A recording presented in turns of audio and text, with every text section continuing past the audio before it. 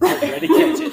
Ready to catch it. So as we see ourselves as a group demographic, we do fit together well. But if you take each of the individual pieces, separate them out, and see what we're about, it would seem that we would not get along well.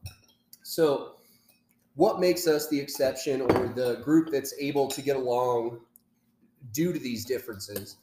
And I think each person in the group could probably give you a different perspective of why they've accepted or been accepting of the demographic of the person next to them. For me, it's the fact that I have people around me that have a depth to them. They're not superficial people. They have more than meets the eye. And the more you experience them, the more layers you peel back, or the more willingness they have to experience something new. I'll pass it to the next person and see what their individual experience is. Send it. Well, that goes only so far, right? Because a lot of people, as we touched on earlier, is very stuck in their own ways. Their day-to-day is the same. The people they know are the same that they grew up with. They live their world in this box, so to speak, and they're not willing to step out of that comfort zone because, well, it's uncomfortable, right? And they don't have to. And they don't have to. Why should they put themselves into an uncomfortable situation? So a person being willing to not only step out of their comfort zone, but to also be vulnerable, to experience new things, to listen to people that have had different experiences, and to learn from those people. I also think that military in general becomes a very small minority, and we're talking about cultural minority. So in reference to us as a family, having people understand what we have to adapt to and what we don't get an opportunity to adapt to, we just have to assume the responsibility of. We as the active duty member, we sign a contract. Our spouses don't sign a contract. So they basically trust in us to follow protocol, follow requirements of the military as far as non-conformity in terms of don't go out and protest. Don't go out and advocate on your Facebook for things that the military would probably not advocate for. Make sure that you're not placing yourself in a position of vulnerability for your spouse and yourself, and understand that there's a bigger picture out there. So you basically kind of sometimes have to put your personal preference aside because your spouse is in the military and you can't necessarily advocate independently for certain things that you feel very passionate about. I completely agree. You almost, in a sense, lose your self-identity and become a dependent because, our spouses are active and have a duty and did sign that contract. The spouses just kind of have to comply with that. They follow suit, and, becoming a dependent, you really do kind of lose this sense of self and lose this sense of purpose in many situations, and place all of our trust and faith and our entire life into the military and everything that encompasses that. So for someone not in the military without that dependent, how could you place yourself into that same type of perception or perspective of just trusting in something outside of that, like what your normal would be? Like a blind faith? Take a leap. Yeah. Whether it be... I was thinking just like molding yourself into something that could make you feel uncomfortable and just taking, like they said, take that leap of faith and just go for it. Don't be scared. And even if it does backfire, hell, be scared. Yeah, be scared. Yeah, exactly. Even if it backfires, what's the worst that's going to happen? Mm-hmm. So take us out of the picture then. That's what I was actually. If you were in that position, mm-hmm. would you say that's beneficial to you? Yes. Yes. How? But it's a different perspective, right? This is the norm for us. Every 3 to 4 years, we're thrown into a different situation, a different scenario, a different climate, a different life, essentially, completely different routine. To the outside world, throwing themselves into a different situation blows their mind. Like, why on earth would I do that, right? But it's a learning experience. Yeah. You grow from your failures. You grow from your successes. You are constantly learning from the uncomfortable situations that you put yourself into. So I originally, I can actually kind of condone some of this, but like I jumped from military life, family, all this stuff having to be molded, and then jumped into a previous thing and not be in military frame or anything like that, and didn't have to be like molded into a professional play model. Mm-hmm. And then now jumping back into it with my husband now and creating now that new professional style. So I was able to put myself in, take myself out, and then back in. So I kind of can see both sides. So I would have the capability of seeing both sides. So Kendra, she went into a military demographic as being a Navy child. And so wherever her father took them is where they went. They adapted. You had to make friends within 4 years, and those friends were gone. Mm-hmm. And that's just saying that they have the same cycle of transfer as you. Mm-hmm. And then she got out into a civilian demographic. She brought herself into a community and started making roots, things like that. It was unexpected that she would meet someone in the military again and then have to go back into this lifestyle of transferring every 4 years. And there's something to that, but there's also some people who they weren't born into the military demographic. They married into the military demographic, and they knew they were marrying someone who was going to have to move every 4 years. Mm-hmm. And what is that like coming from a mentality and a society and a deep rooted living where you knew? So you lived somewhere you knew the whole time you were there, and then you married someone who was going to have to move every 4 years. And what was that like adjusting, and what was that like having to get into that? So I actually grew up in an Air Force family. My mom and dad were Air Force growing up. So for 10 years, they were together or whatever, and we moved twice, one from Virginia and then one to Italy, and then back to Georgia. And so, you get used to making your friends and then having to, lose that friendship. So I went into, knowing what life was going to be like when I married my husband and him wanting to go in the active duty Coast Guard and everything. I knew what that was going to entail. But for me, I'm still a kind of a social, awkward person usually. When it comes to crowds, I'm not about it. I'd rather just kind of stand behind and just let it be. But when you're forced to be away from your own family or whatever, and you have no friends, you're having to make a new life, with your spouse, you have to force yourself to step over that line out of your comfort zone and make friendships and make new family. And really, in reality, I've made better friends through my husband's job than I have growing up as a kid and through high school. So your dynamic is different because of the international aspect of having been overseas. Yeah. You've not only been forced to, but also chosen to be put into difficult positions, like in society or with just different people around you. Yeah. From like a 2020 hindsight kind of perspective, would you say that it's been beneficial or negative putting yourself into those negative or controversial or difficult situations?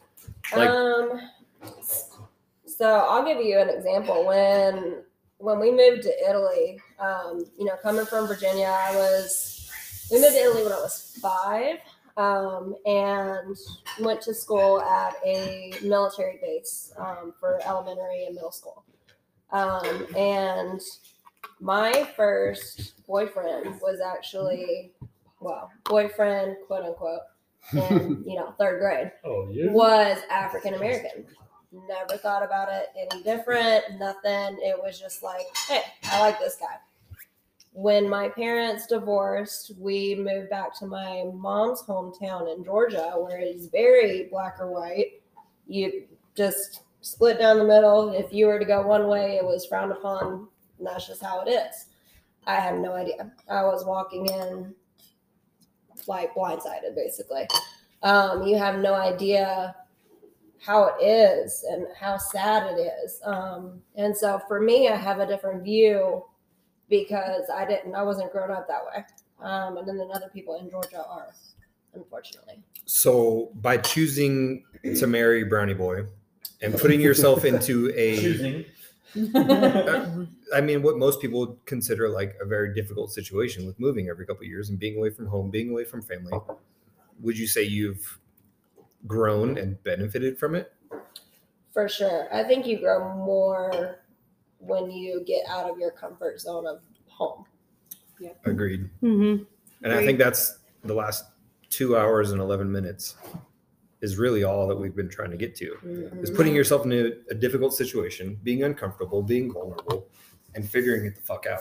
Causes you to grow. Well, it might be hard to be able to do that, but in all aspect is you're going to have to at some point. There is no going around it. There's just no way. You can't just avoid it. It's a straight line, and you can't just curve around it. You have to go.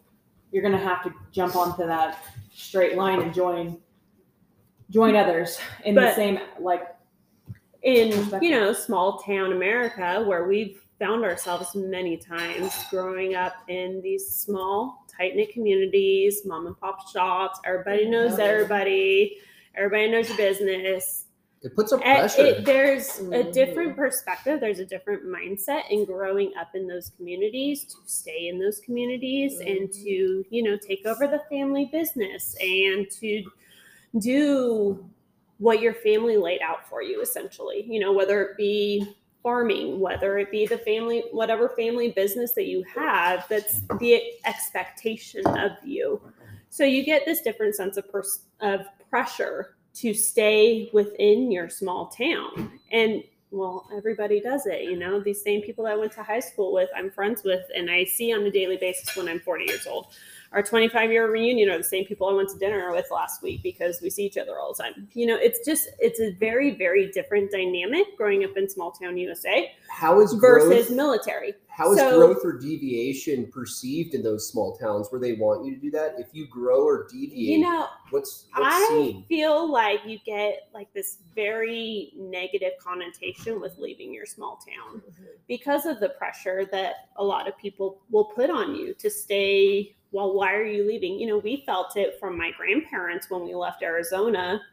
Why are you leaving? We're never going to see you again. These sorts of things. Like, well, this is a great opportunity for us, and this is growth for us, and this is a positive move for us.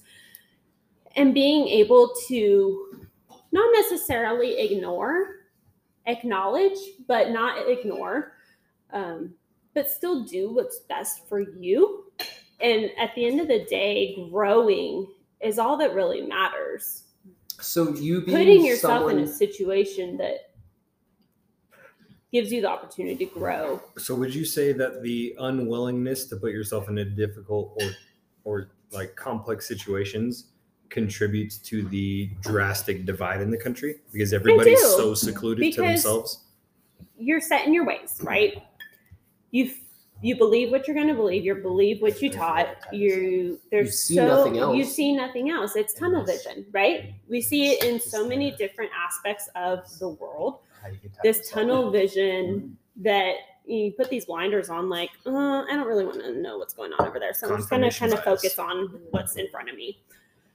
Ignorance. Ignorance is bliss, right? We hear that saying all the time. I would rather be ignorant to something than to know something bad is going on in the world.